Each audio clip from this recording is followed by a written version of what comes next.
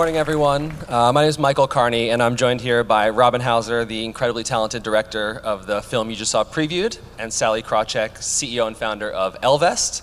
And we're going to talk today about bias, women in leadership, workplace diversity, all very timely and topical kind of topics for our industry and our society at large.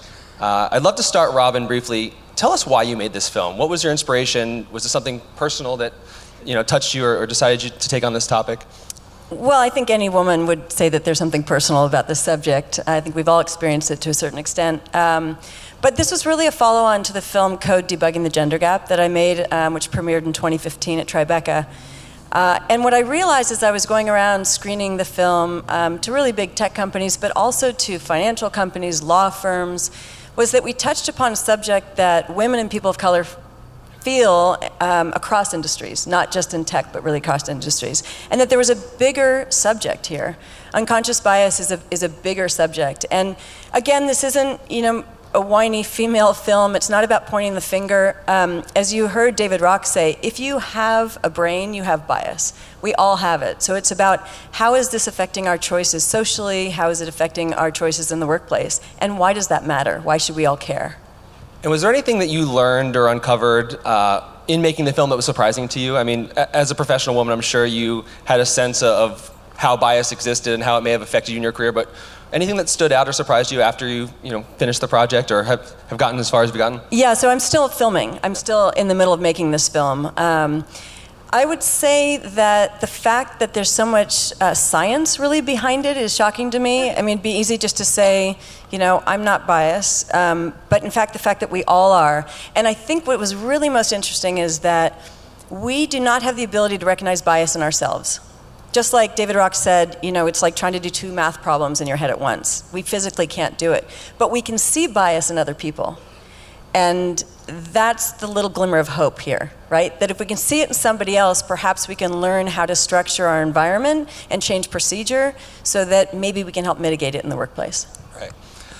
Sallie, I want to switch gears real quickly. You recently published a book called Own It, which is fantastic. I read about a third of it. I'm looking forward to finishing it. Heard phenomenal things from everyone who I know who's read it. But you give an interesting piece of advice in the book, or I guess maybe debunk a piece of advice. Would you tell people what that is? What is the wrong advice that you're hearing women get in the workplace? Oh, act like a man. So much of the advice to women, and there's so much of it out there, tells us to be more confident and more strong and take on the P&L responsibilities. And actually, the power of diversity is diversity, not bringing in people of difference and then managing them all the same. I want to pause here because if I had been to one of these panels a handful of years ago, I would have been like, when is this going to be over? I don't really love this topic. What am I going to have for dinner?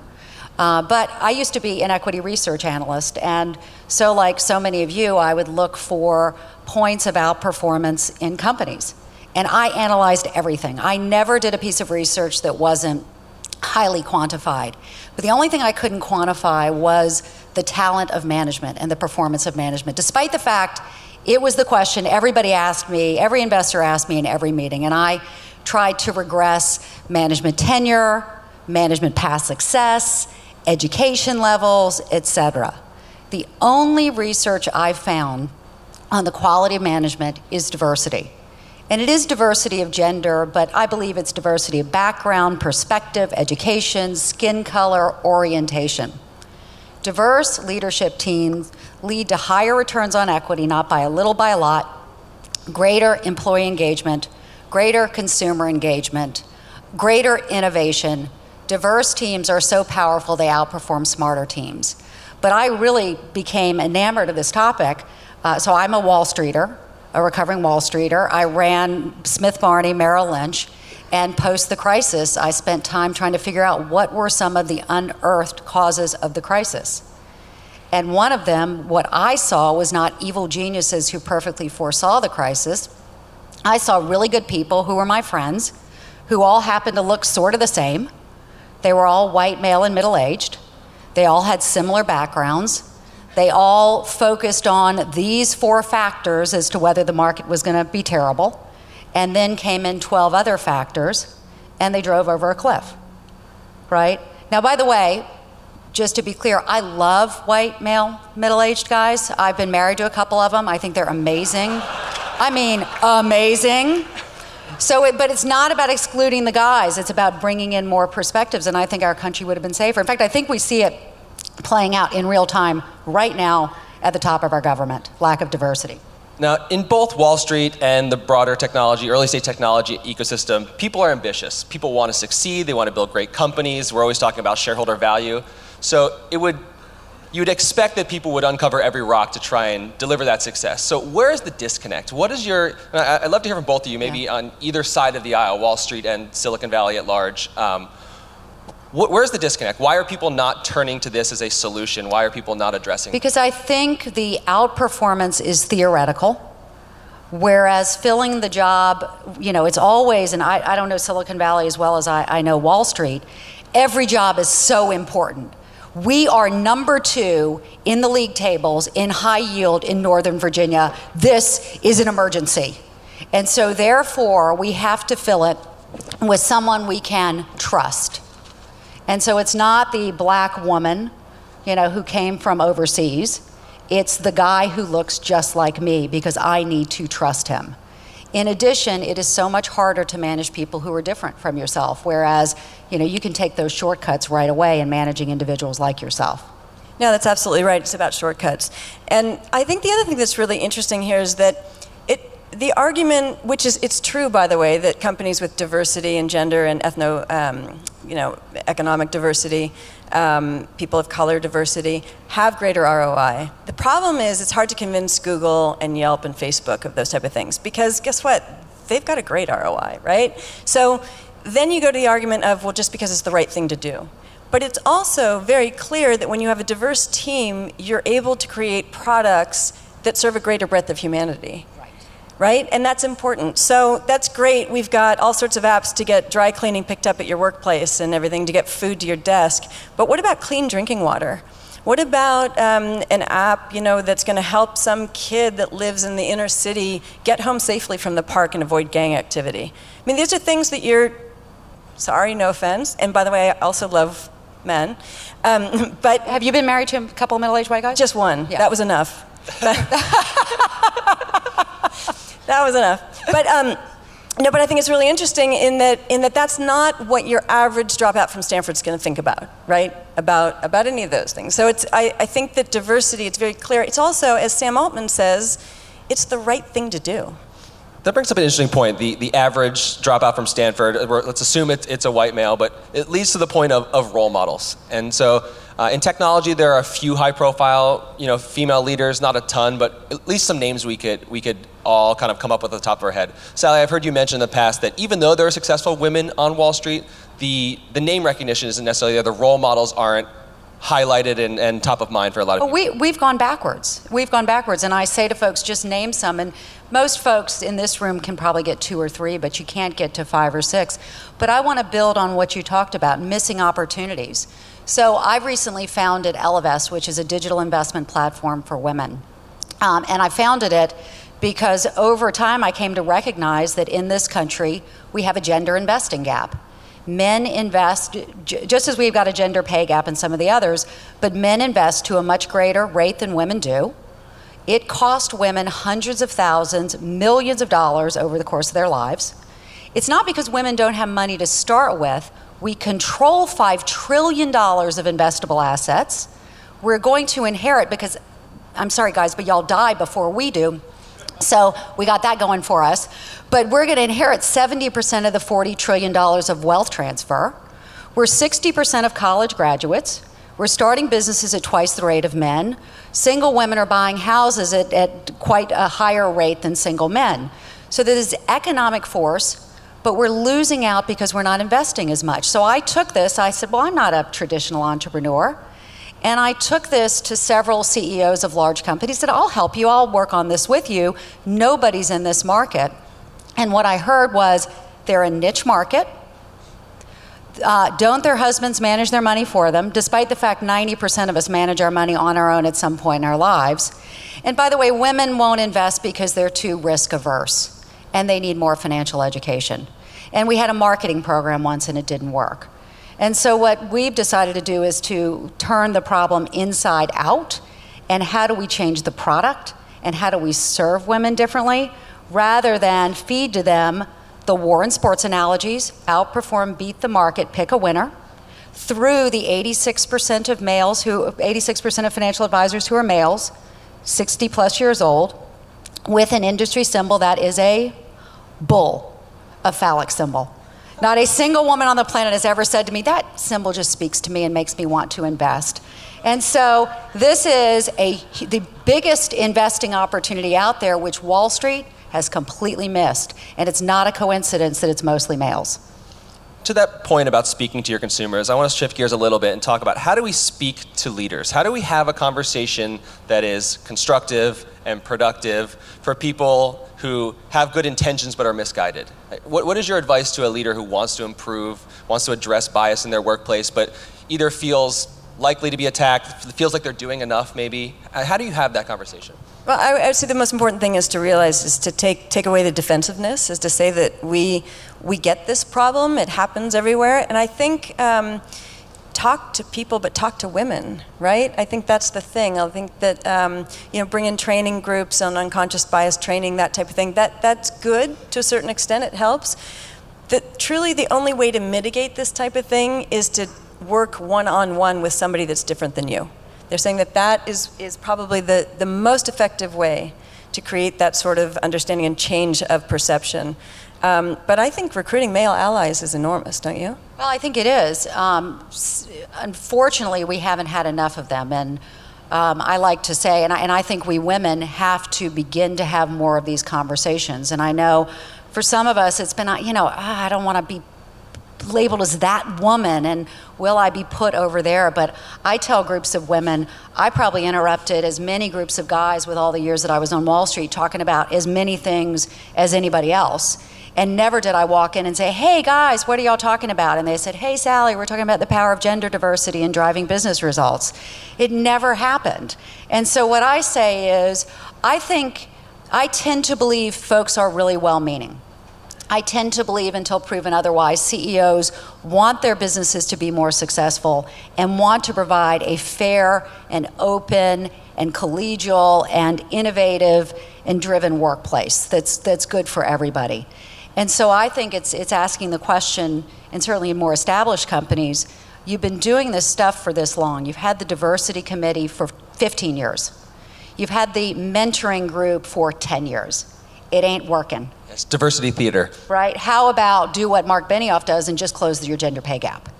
Right? How about, just make it a rule that the next promotion is going to be somebody of difference, not the next slate, but the next promotion. And just at some point, people have got to start to force it, because the middle management will kill you every time. Here's the other thing, with companies like Glassdoor, young women and people of color are looking now at companies. They're looking to see how many women are in upper management, what's the promotion rate.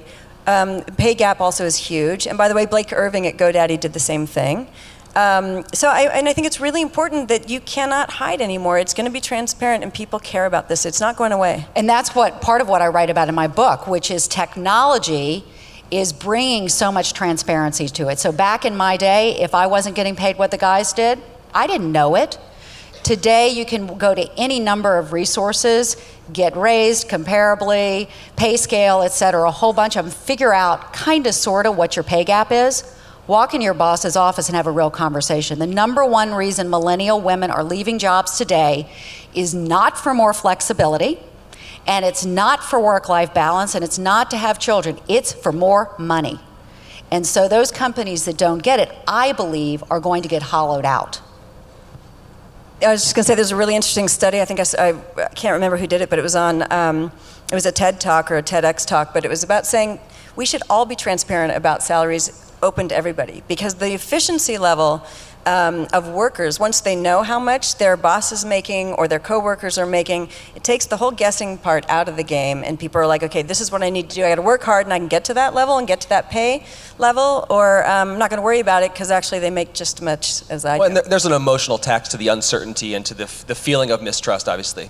You both mentioned a few names, but I'm curious, who are the role models in terms of leadership, in terms of companies? Who's doing it right? Is there a playbook that companies who want to do better and want to implement some more successful, tactics and initiatives should follow or should talk to privately behind the closed doors?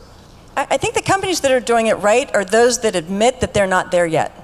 So in other words, nobody's perfect, right? And it's the ones that are open to say, look, we get it. We don't have complete gender diversity. We don't have, economic diversity. We certainly don't have enough people of color. And we're not just putting people there to sort of check off the box, right? So that's the first thing, is just to say, look, we get it. What can we do to help? So I love what Mark Benioff did, where he just said, we've got a gender pay gap. We went through, we looked at it, we closed it. It's just not that friggin' hard. I thought also that Satya Nadella, when he made the comments he made about at his conference about he prefers women who, I can't remember the exact words, but who wait to get the raise and karma will take care of them. And of course there was a just outrage.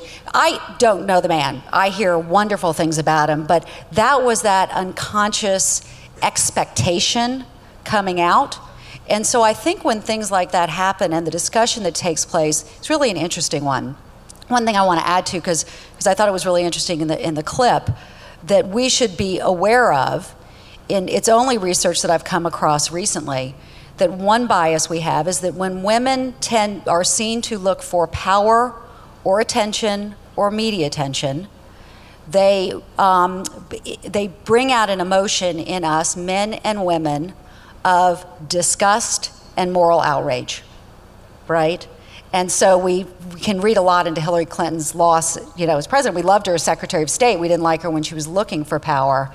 And having these things slip out and then having a conversation about what's under them, I think that's a particularly important one, because it's tended to keep men from helping women, but it keeps women from helping women too if she's stepping out of line. No, that's exactly right. Studies show that women judge other women more harshly as well, right? Yeah. So we've women been brought up in the same society. Yeah, well, exactly right. And I actually think that Hollywood has a lot to do with this. I think that the lack of female role models, the perpetuation of stereotypes. Look at how many people watch Silicon Valley, right? I mean, look at how the only one or two females on there are completely stereotypical, sort of geeky, antisocial women with purple hair, It's not helping. You mentioned the election, and I don't want to spend too much time rehashing this, because this could be a political conference and everyone would talk about it all day long. But I'm curious your thoughts on the impact of the community that's forming around the women's marches and the kind of anti-Trump sentiment. How is that going to play over into the business arena? Is that going to give permission structure to leaders, for example, to behave differently? I think this is fascinating. So first of all, as we all know, that leadership team is the least diverse, the whitest, malest since the Reagan era.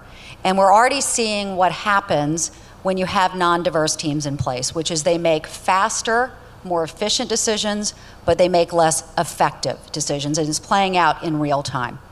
What's interesting is the reaction of women. So to drop a bomb of a name, Gloria Steinem talks about how women typically are the only group that becomes more radical as we age. And I've seen that. When I was in my 20s, I went to work on Wall Street, and I'm saying this feminism thing, it's my mom's issue. She's such a dork.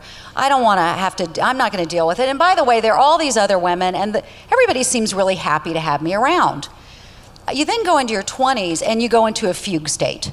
You've got small kids, you're trying to get ahead, the work is hard, it's not clear you're going to make it, and you're in a coma. And then you come into your 40s, and all of a sudden you look around in your mid-40s, you say, what the hell? I'm the only woman left. Well, damn it. And all of a sudden this becomes a topic of importance for you. And you've typically got the women back in their 20s who, as only Gloria could say, are at their sexual peak. And so everybody loves having them around, are saying it's not a problem. And she says this has happened again and again. Here's what's different. The women in their 20s are pissed. I own the Ellevest network, which is a professional network of about 65,000 women. And we've recently surveyed them. And the angriest by far are the women in their 20s. They are disillusioned, they're upset, they're frustrated, and they're trying to figure out what to do here. That's fascinating. Unfortunately, we're running up against the end of our time. I want to give you guys a brief minute to tell us, Robin, first of all, when are we going to get to see the film? Where can we see it? And where can women get involved, or men or women, frankly, with Elevate and Ellevest? So I'm in fundraising mode, so I'm looking for corporate sponsors and trying to get that done in the next 6 to 8 weeks, and then I'll be on target to finish to submit to Sundance Film Festival, which is a tall order, but it's a good goal to have. If not, there's Tribeca. So I'm looking for the first half of 2018 that'll come out, and Code Debugging the Gender Gap will be on Netflix on the 15th of this month, and right now is on iTunes and Comcast DirecTV, so you can find it there. Thank you. And for any of you who are interested in more, because I'm a recovering research analyst, it looks like you've got the same bent, but more data and information on it. I just wrote a book, Own It, The Power of Women at Work. When I talk about it, interestingly, in groups, it's about 98% women and 2% brave gentlemen who show up. But I think there's a lot of interesting research in it. And then I'm the co-founder and CEO of Ellevest, which is the digital investment platform I talked about. If you go on the website, you're going to see something that looks really quite different from any of the other digital investment investment offerings out there today. Great. Robin, Sallie, thank you so much. It's fantastic. Thank you. Thank you.